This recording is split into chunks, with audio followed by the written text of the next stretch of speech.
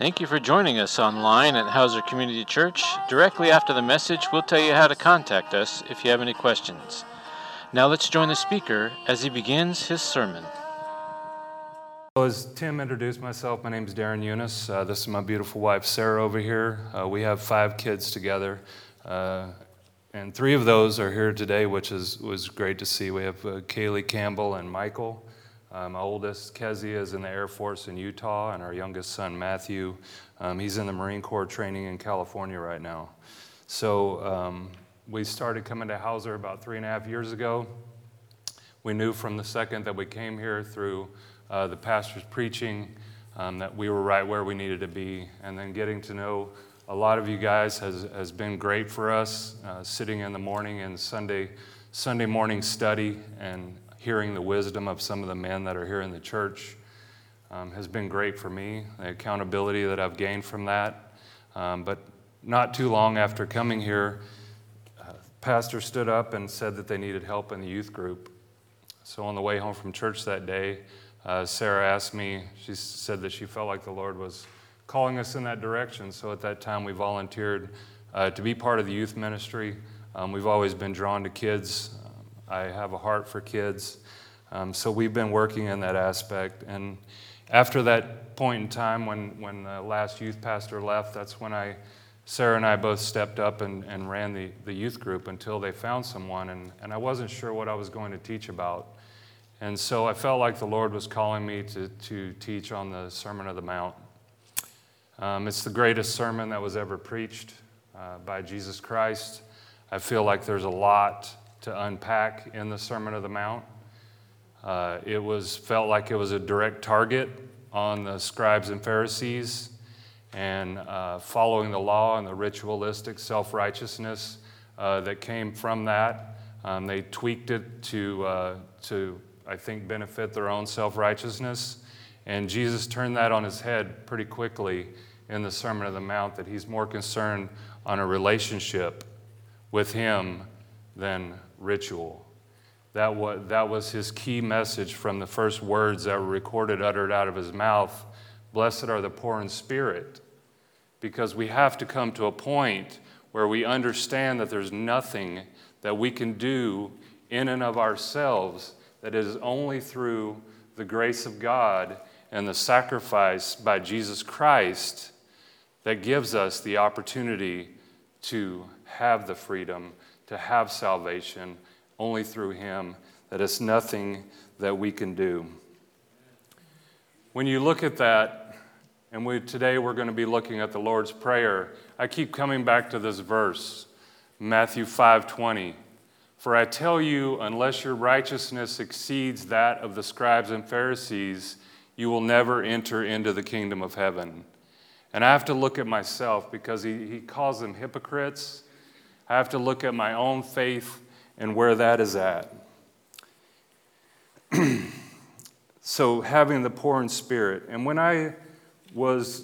my kids were growing up, I coached, I think, 17 or 18 sports teams, from 3rd grade girls basketball, girls softball, tackle football from 3rd grade to varsity. And I wasn't a very good coach, because I wasn't really an X's and O's kind of coach. I didn't really understand strategy, especially when it came to football and basketball. It was very difficult for me to see the big picture, to see what's going on in the game. I would focus in on whoever's dribbling the ball, or I would focus on who was carrying the ball, or the quarterback. But it was hard for me to see the big picture. But what I did do, in all the teams that I coached, is I worked on the fundamentals. Because I was a wide receiver in football, it didn't matter how good I could run a pass route if I couldn't catch the ball. It didn't matter in basketball how good of a shooter I was if I couldn't dribble. And in baseball, it didn't matter how good I could field the ball if I couldn't throw it. So really working and focusing on those fundamentals was one thing that I did when I was coaching all of my teams. And then understanding that maybe 1% of these kids would ever get to the college or the pro level, I thought it would be good to focus on characteristics that will help them throughout life. So every team that I ever coached, it didn't even matter if it was third grade, I taught them the acronym HEART because I wanted all of my teams to have heart. And that H was hard work or hustle, energy, aggressiveness, respect, and teamwork. And that's what I focused on when I coaching. Maybe I didn't have the X and O's and maybe I didn't have the best teams, but we made sure that we focused on the fundamental. And one of the fundamentals of being a Christian, of our faith in Christ, is prayer. I'm going to say that again. That is the fundamental part of our faith, is prayer. That's how we start out asking the Lord to come into our hearts to save us, is through prayer. It is the way that we communicate with our Creator, our Sustainer, and our Redeemer. It is the life source that we have of communication. And it goes hand in hand not only with prayer, but in reading His Word. Because I talk to Him through prayer, He talks to me through His Word, and they need to be hand in hand. Just like if I came home or every conversation I had with my wife, I would say, "Honey, you look beautiful today, I love you." And I didn't listen, I didn't do anything else. Every single conversation, I said to her, "Honey, you look beautiful. I'm very thankful for you." Every single time. There has to be, communication has to be twofold. It has to be prayer, and it has to be reading His Word and understanding what He is saying to us. So, reading a book by Tim Keller on prayer, he starts off talking that his wife wanted him to pray with her, which is so essential for every marriage. But in doing that, she likened it to a story that if he was given a diagnosis of a terminal illness, that he will die within 2 weeks if he did not take a pill every single day. Would you forget to take that pill if you were diagnosed with that? No, it would be on your mind every single day to ensure that you live. We have the same opportunity with prayer. That is our life source, and it must be part of our daily lives. If you look at other religions, Muslims, they have to pray 5 times a day. Judaism, we have to pray 3 times a day. They are devout in their prayer times. How devout are we in our prayer times? I'm saying this because like I said, I struggle in my own Christian walk. I want to reiterate that I am up here sharing. I'm not teaching. I'm not preaching. I am sharing just what I need, just as much as anybody else. I need to have a better prayer life. But in saying that, we have an opportunity for a direct conversation with our Creator, with our Sustainer, and with our Redeemer every day. We have that opportunity, and He has an open ear to what we have to say.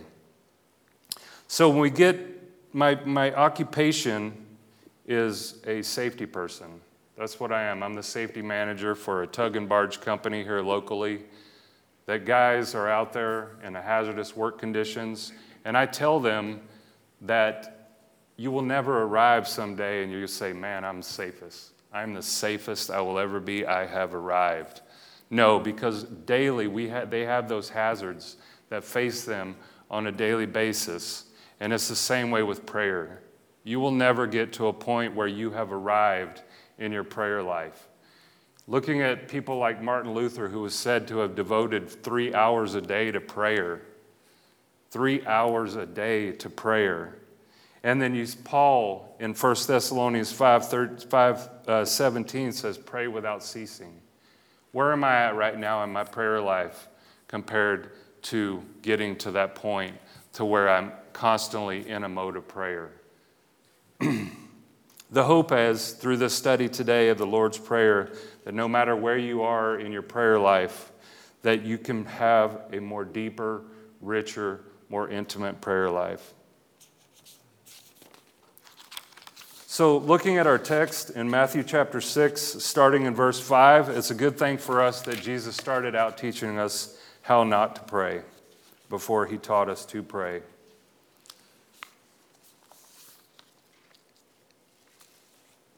Verse 5, and when you pray, you must not be like the hypocrites, for they love to stand and pray in the synagogues and at the street corners, that they may be seen by others. Truly I say to you, they have received their reward. If being seen in public is your only reason for praying for others to hear you, then that's your reward. There's no relationship that's in that. There's no sincerity in that. There's nothing wrong with public prayer, but I believe that there needs to be a strong private prayer life to back that up, to be able to have a sincere public prayer. It's talking about what is our attitude, what is our intent in our prayers when we pray in public. But moving on to verse 6, he says, but when you pray, go into your room and shut the door and pray to your Father who is in secret, and your Father who sees in secret will reward you.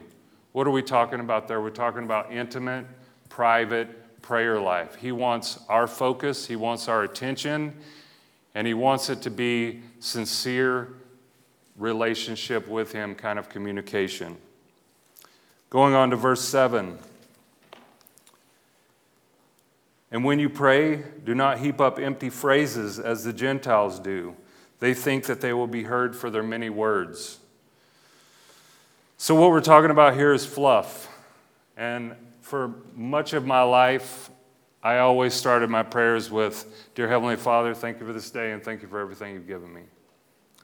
Now that in itself, very good. I'm very thankful to be alive today, and I'm thankful and blessed for that everything that God gives me. But in that same aspect, it's easy for me just to say those words every day without much thought going into them to what I'm actually saying. I think there's nothing wrong with more words, but it goes back to that sincerity. It goes back to the heart. It goes back to the relationship.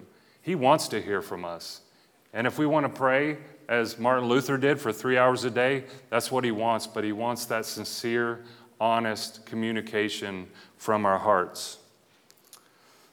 Moving on to verse 8, do not be like them, for your Father knows what you need before you ask him. If he knows what we need before we ask him, then why ask him? Because he wants to know that we depend fully on him. He wants to know that we need him, that we depend on him, that everything we are and everything we have is because of him. Now, I don't know what your prayer life is like today. I can tell you that sometimes my prayer life and others' prayer lives may seem more like a drive-by.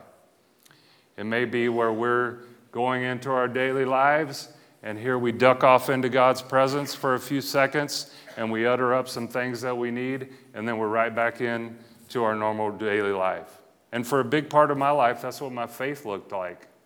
I packed my family up into the van or into the car, drove to church, unpacked them, sat in the church service the whole time.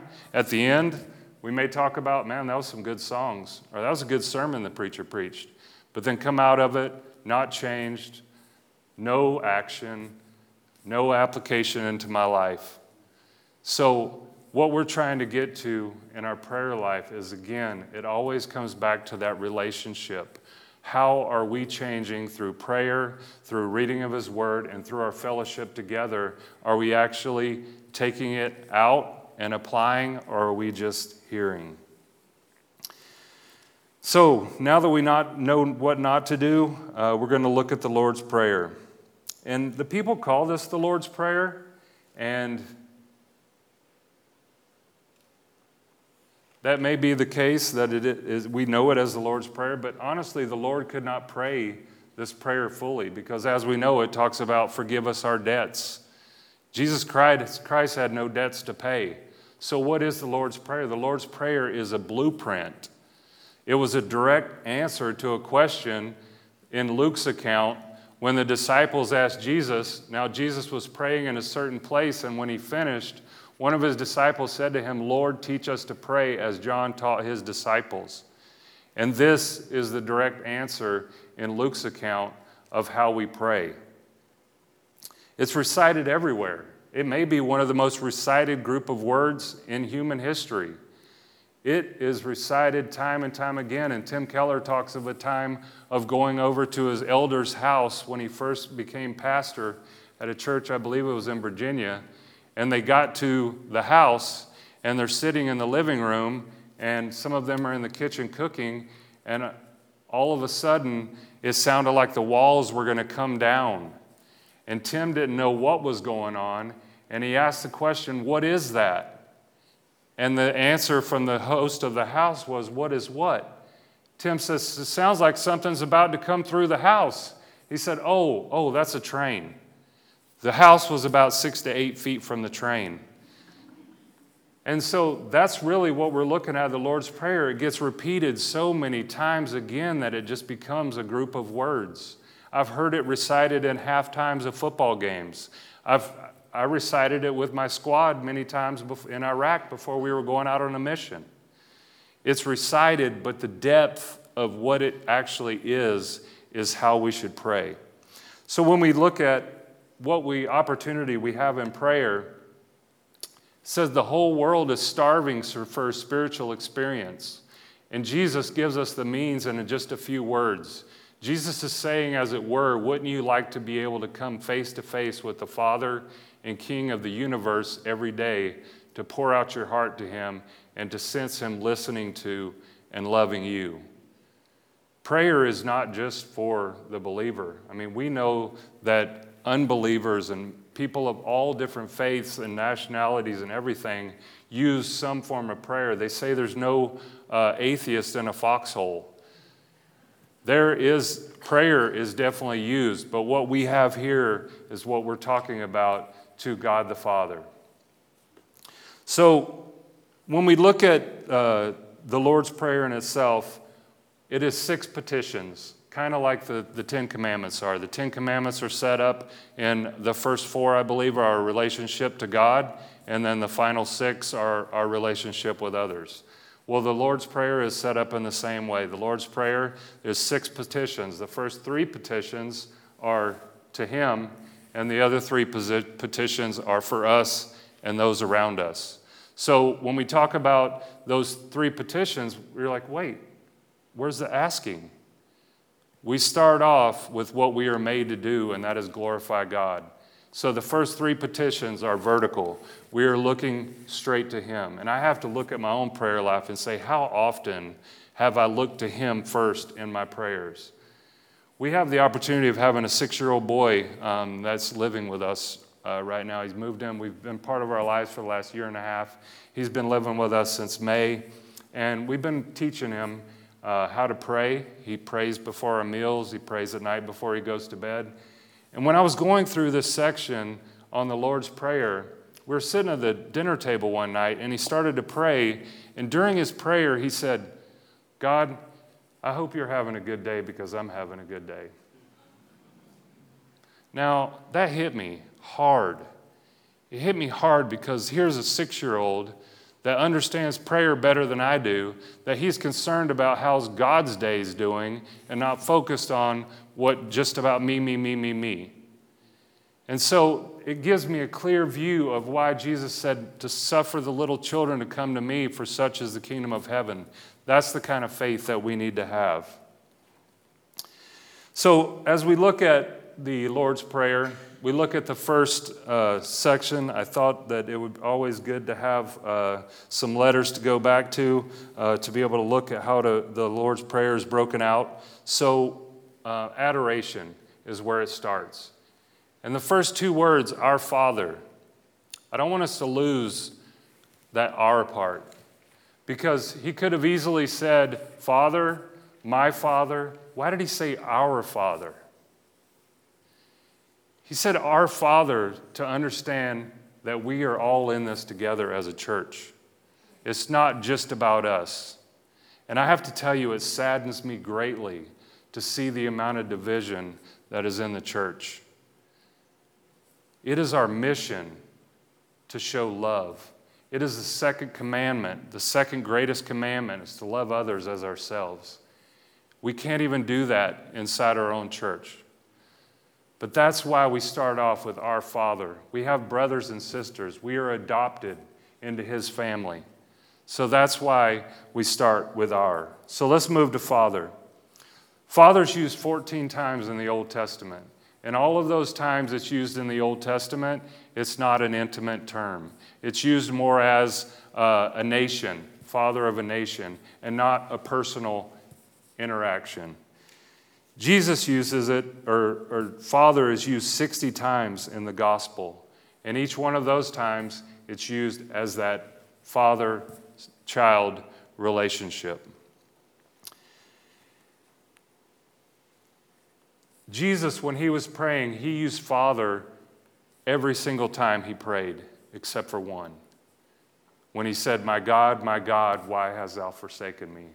When there was a barrier in between him and God from taking on all of our sins. Every other time, he used the term Father. So this Father that we're talking about is Abba Father. It's dearest Father. It's an unconditional love. It's an intimate term of Papa or Daddy with the creator of the universe. Now, I have one example, the greatest example I've seen for unconditional love in my lifetime was my dad. My dad has been by my side every step of the way. I remember as a kid, it didn't matter where he was going. I didn't care. I was loaded up with him, and we were going.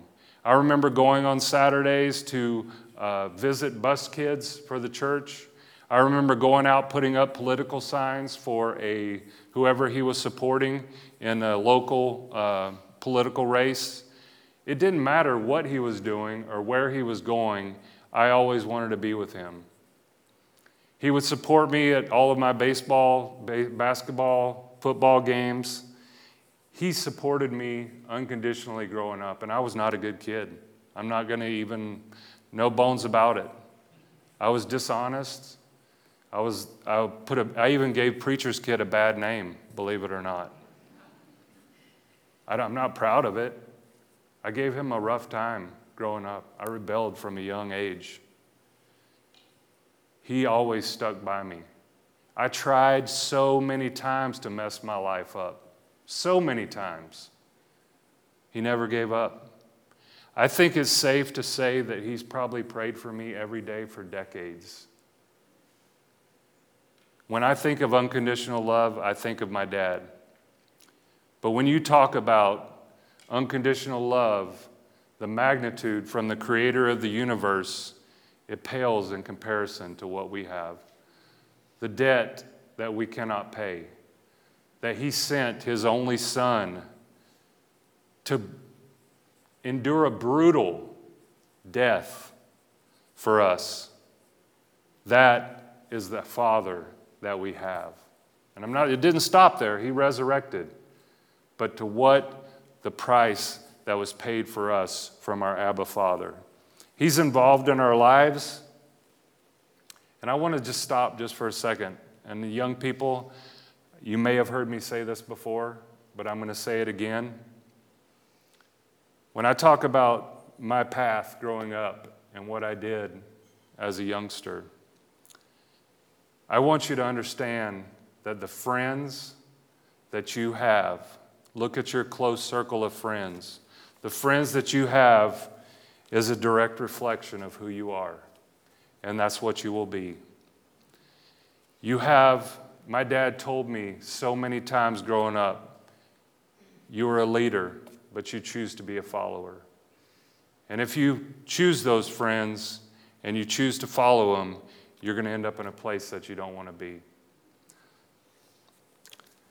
So when we talk about our Abba Father, Galatians 4:6, because you are sons, God has sent the Spirit of His Son into our hearts, crying, Abba, Father. Romans 8:15 and 16, for you did not receive the spirit of slavery to fall back into fear, but you have received the spirit of adoption as sons, by whom we cry, Abba, Father. The Spirit Himself bears witness with our spirit that we are children of God. And that's the reason why we pray in Jesus' name.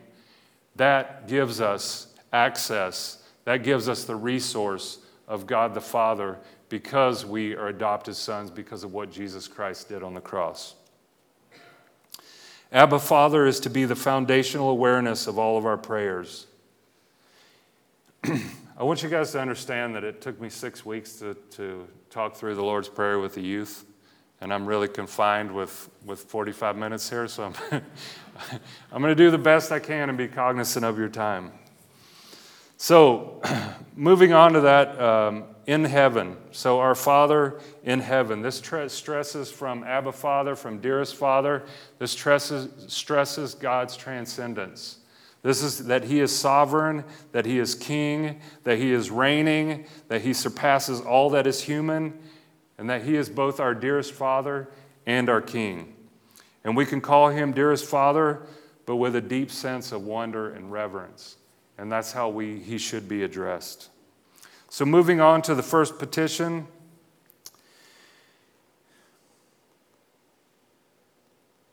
In verse 9,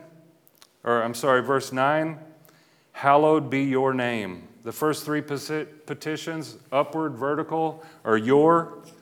So hallowed be your name. So that's not a word you hear every day, hallowed. So how do we hallow? What is hallow? It means to set apart, to consider, to treat as holy. Again, we're looking upward. Now, does this mean that every time that we pray that we have to start off with adoration? What happened when Peter was walking on water? When he started to sink, he said, Lord, you're so wonderful. You're so blessed. No, he said, Lord, save me. And there's many times in our prayers that we're going to need to do the same thing. There's sometimes that we don't even have any words to utter, that our intercessor takes those words for us. So this is a blueprint of how to pray, but this doesn't mean that this must be your every single prayer. I think it's key to recognize that. So how do we hallow His name? First of all, we need to be careful not to profane His name. The way we talk about Him and to Him, it needs to be reverence. Acts of public and private worship. Obviously, we need to worship Him, like we talked about, both publicly and privately. When our beliefs about Him are worthy of Him is how we hallow His name. When you think about an iceberg, how much of the iceberg can you see compared to how much is under the water? Maybe 10%? 3% I see? Not very much of it, but that's how much we understand God. How much is on top of the surface. He will be revealed to us one day, but all of that stuff underneath the surface of who He really is and what encompasses Him, we can't even fathom.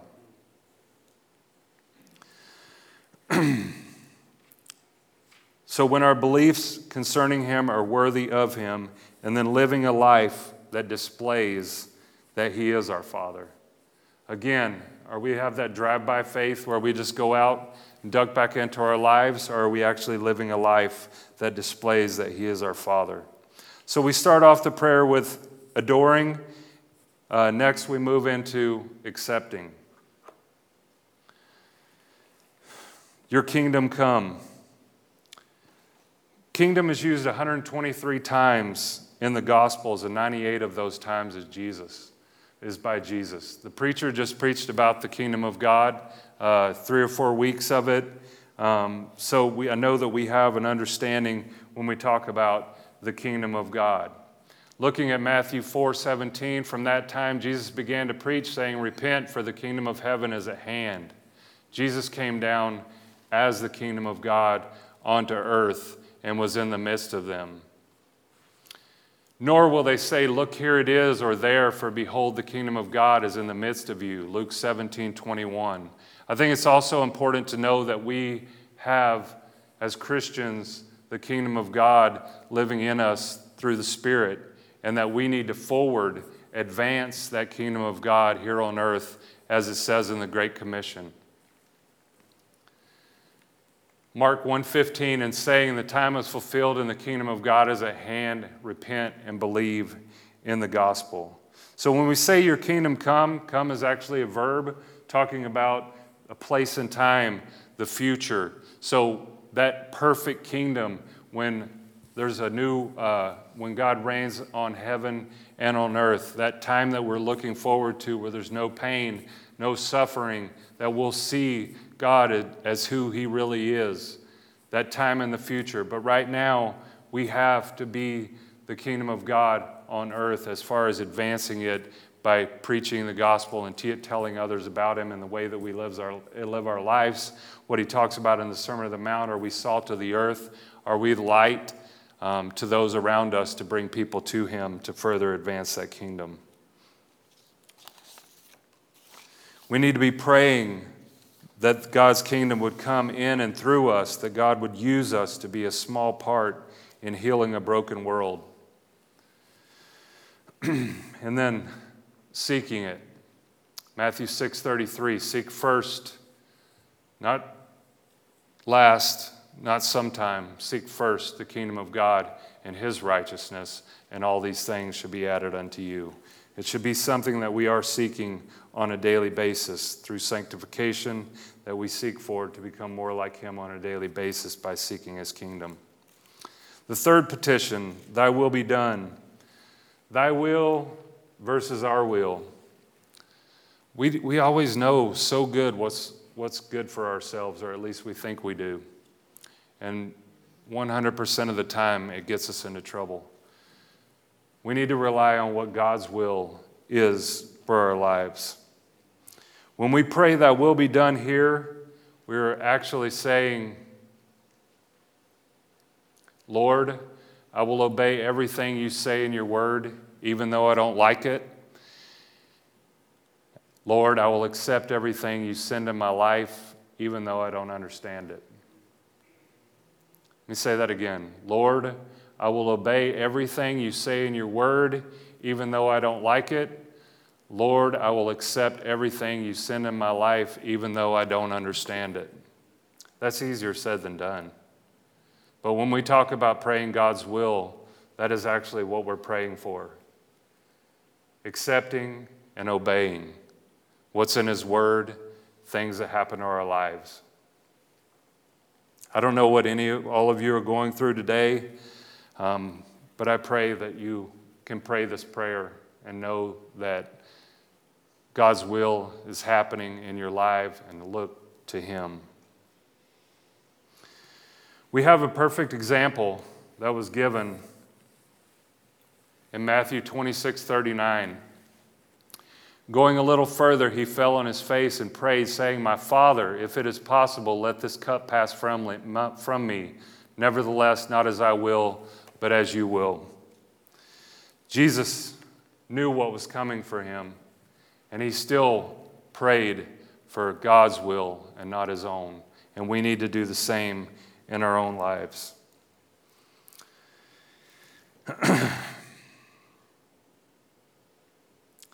When we can do that, we have Philippians 4:7 to look to, that the peace of God, which passes all understanding, that's what will be granted to us if we live, abide, and pray his will. We have two things going on in our lives right now that I can attest. The biggest one is possible adoption. The second one is looking for a house. Both of those things that we have prayed completely into God, so that whether it happens or whether it doesn't happen, we have the peace. We have the peace knowing that what happens is what he wants and not what we want. Looking on, finally getting to the part of the prayer that we are so good at, or that I am good at, which is asking.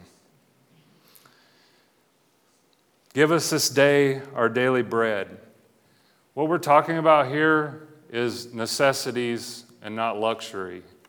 It's bread and not dessert.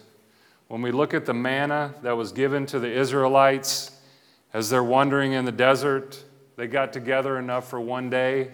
It was their sustenance that they could rely on God daily for their feeding. And that's like us in our lives, that we need to do the same thing and look to him for our daily dependence, that everything we are and everything we have is because of him. God cares for the simple, ordinary, day-to-day things. I don't know, I Googled this to try to see who said it, but I could not find who said this quote. He whose eye encompasses in its boundless reach the first day of creation and the last hour of judgment, reflecting all the eternities. He whose outstretched arm enfolds the ocean, islands and continents, because all authority in heaven and earth has been given to him. He occupies himself with the trivialities of humankind. I was talking to my dad a couple of weeks ago, and he told me this story that just happened to him. I lost my uncle a few months ago, and my dad was really close to him. And so after my uncle had passed away, my dad started trying to help my aunt. He had tons of things that needed to get rid of and gone through, and so my dad tried to help her the best that he could. My dad went to work on his tractor one day, and in doing that process of working on his tractor, he lost his keys. Lost the keys to the tractor. My dad was distraught. He was very worried. He looked over and over and over again and could not find these keys. And so my dad prayed about finding these keys, and he prayed about it, and he worried, and he prayed. One day he was out mowing his yard, and he has a riding lawnmower, and he lives on 2/3 of an acre. And as he's riding along, he carries a stick with him so that when he's mowing and the grass bunches up before it comes out, that he can reach down with a stick and pull the grass out as he's going. So as he's riding along on the lawnmower, he drops the stick. He gets off the lawnmower to go pick up the stick on 2/3 of an acre, and what's under the stick? The keys. You can call that whatever you want to, but that is an answer to prayer. When you look at the scheme of things in life, how really important is that? But it was on my dad's heart. It bothered him. My dad prayed about it, answered to prayer. The chance, I'm not good at geometry or probability or statistics or anything else, but I can't tell you what the probability of that happening would be without God answering that prayer. So when we look at these, Proverbs 30:8-9, remove far from me falsehood and lying. Give me neither poverty nor riches. Feed me with the food that is needful for me. Lest I be full and deny you and say, who is Lord? Or lest I be poor and steal and profane the name of God. James 4:2-3, do you desire and do not have, so you murder, you covet and cannot obtain, so you fight and quarrel, you do not have because you do not ask. You ask and do not receive because you ask wrongly to spend on your own passions. And finally, Philippians 4:6-7, do not be anxious about anything, but in everything by prayer and supplication with thanksgiving, let your requests be made known to God. So we go from asking for our daily necessities, things. He wants to hear what's on our heart. He wants to know what we may think is trivial. He is the creator, the sustainer, and the redeemer. Moving on to the fifth petition, forgive us our debts. I spent time here in prayer. I would have my prayer, my normal prayer would be, forgive me of where I failed you in word, thought, and deed. I didn't really get to a point where I was actually confessing sins, actually repenting of sins. Not repenting meaning that I know that I'm going to depend on Him to try to keep me from doing these things that I don't want to do, instead of just a blanket prayer to forgive me of my sins without having any remorse or any actual repentance of those, to be sincere, to have that relationship. So when we look at that, this is a daily, ongoing confession of sin, and it's true confession. So I'm running out of time here, so I don't want to skip too far through this, but I do want to move along. As we also have forgiven our debtors. And this is the difficult part. We have to understand that we were forgiven so much. How much grudges and hate do we hold into our heart about people that have wronged us? When Jesus talked in the Sermon on the Mount, he was turning it on his head because you've kept the law. You have not murdered, good for you, but have you been angry? That's good. You have not committed adultery, but have you looked lustfully at a woman? Do you hold these hate in your heart for other people that have wronged you? He's turning that around to understand that we have been forgiven so much. We need to have a relationship with Him, but we need to show that to others, because ultimately, if we don't want to forgive others, then we must think that we're better than them. If we have an unforgiving heart, we must think that we're better than them instead of looking at really what God has done for us. And when we look at that, when we look at what He's truly done for us, look at the parable of the unforgiving servant. We know the story where the king brought in his servants who owed him money. There was one servant that owed him 1,000 talents. I looked it up on Google today. I don't know if it's correct. $3.48 billion is what this servant owed him. And the servant begged and said, please, please forgive me of this debt. And so the king forgave him of his debt. And then what did he do when he left? He found someone that owed him 100 denarii. I don't know what that is, but I looked it up on Google. It's $5,800. $3.48 billion, $5,800, and he would not forgive this guy of his debt. We have the same picture given to us as Christians. We have been forgiven of so much, yet we will hold other Christians or other people, will hold hatred in our heart for something that they may have done to us. We need to show God's love.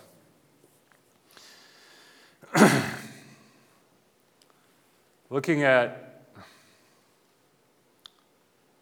James 2:13, for judgment is without mercy to one who has shown no mercy.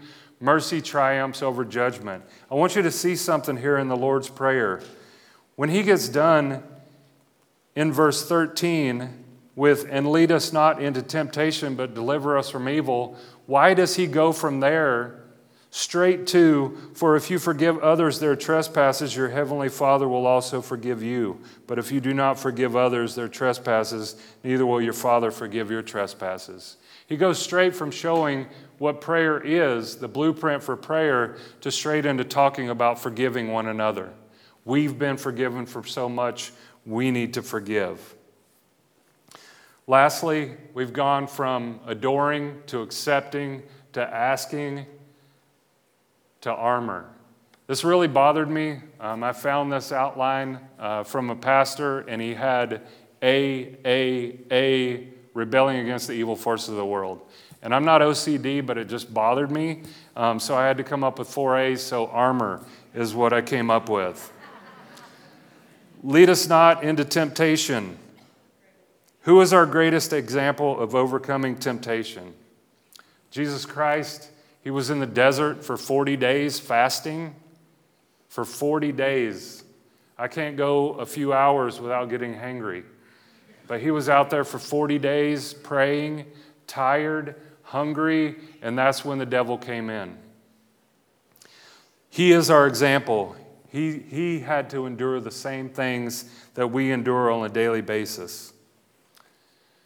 Ephesians 6:11-13, put on the whole armor of God that you may be able to stand against the schemes of the devil, for we do not wrestle against flesh and blood, but against the rulers, against the authorities, against the cosmic powers over this present darkness, against spiritual forces of evil in heavenly places.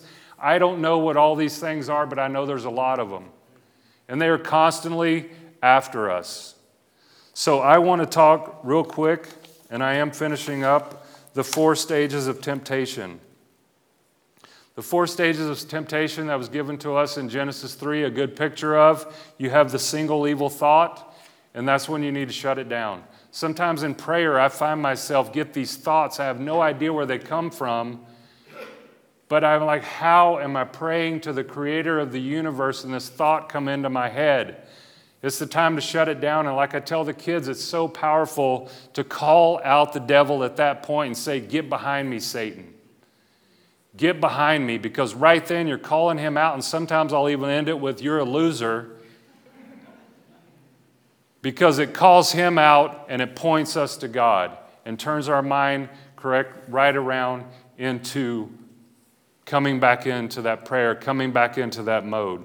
So get behind me, shut it down. Once the other temptation, you let it go past there, you have consideration of the thought. You start thinking about what that temptation, what that sin is going to do for us. Then you get delight in entertaining that thought, and then comes your consent of will and your decision to do it. So the best thing to do is to shut it down right at the beginning. So overcoming temptation grows our faith. Verse is saying, do not allow us to come under the sway of temptation that will overpower us and cause us to sin, but deliver us from evil is the last part. We can't do this alone. We look at the verbs, lead us not into temptation, deliver us. That's what we need him to do. That's what we pray for. We need him to lead us and to deliver us to be able to get through this temptation. And then lastly, 1 Corinthians 10:13, no temptation has overtaken you that is not common to man. God is faithful, and he will not let you be tempted beyond your ability, but with the temptation, he will also provide a way of escape that you may be able to endure it. He will provide a way. Calling out Satan, tell him to get behind you. He will provide a way to get out of it and a way to endure it. The evil forces of this world are strong, and we will fail. However, the more we overcome temptations in our life, the more we will depend on him, and the more he will be glorified, and the deeper our relationship will be. So again, we pray in Jesus' name to acknowledge his intercession and to submit to his will. And then the King James Version ends with, for thine is the kingdom, the power, and the glory forever and ever.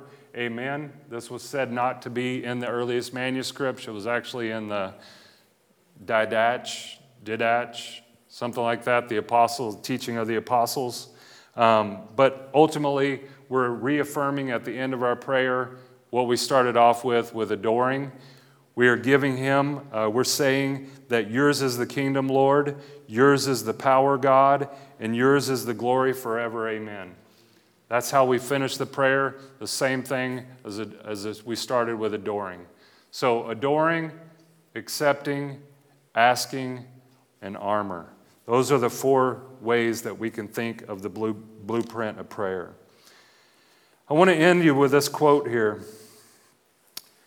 God knows instantly and effortlessly all matter and all matters, all mind and every mind, all spirit and every spirit, all being and every being, all creaturehood and all creatures, every plurality and all pluralities, all law and every law, all relationships, all causes, all thoughts, all mysteries, all enigmas, all feeling, all desires, every unuttered secret, all thrones and dominions, all personalities, all things visible and invisible in heaven and in earth, motion, space, time, life, death, good, evil, heaven, and hell.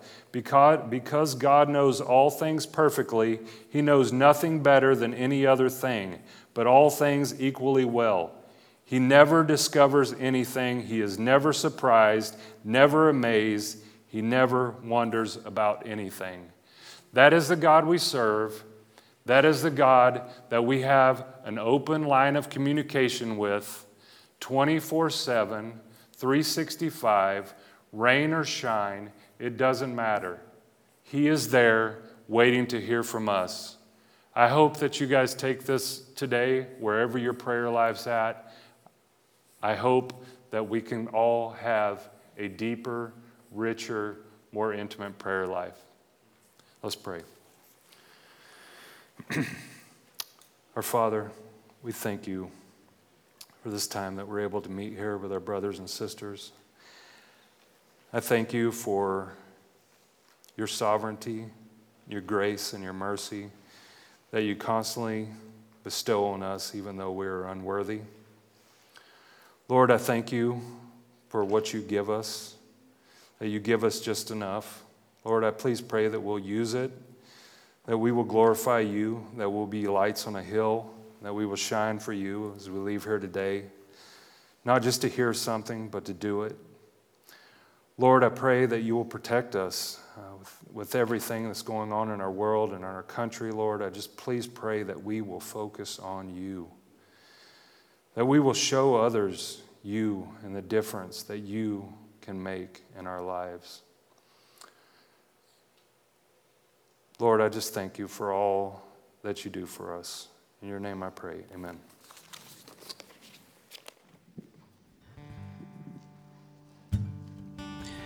Thank you for joining us at Hauser Community Church Online. Check back next week for the next unpacking of the Word of God.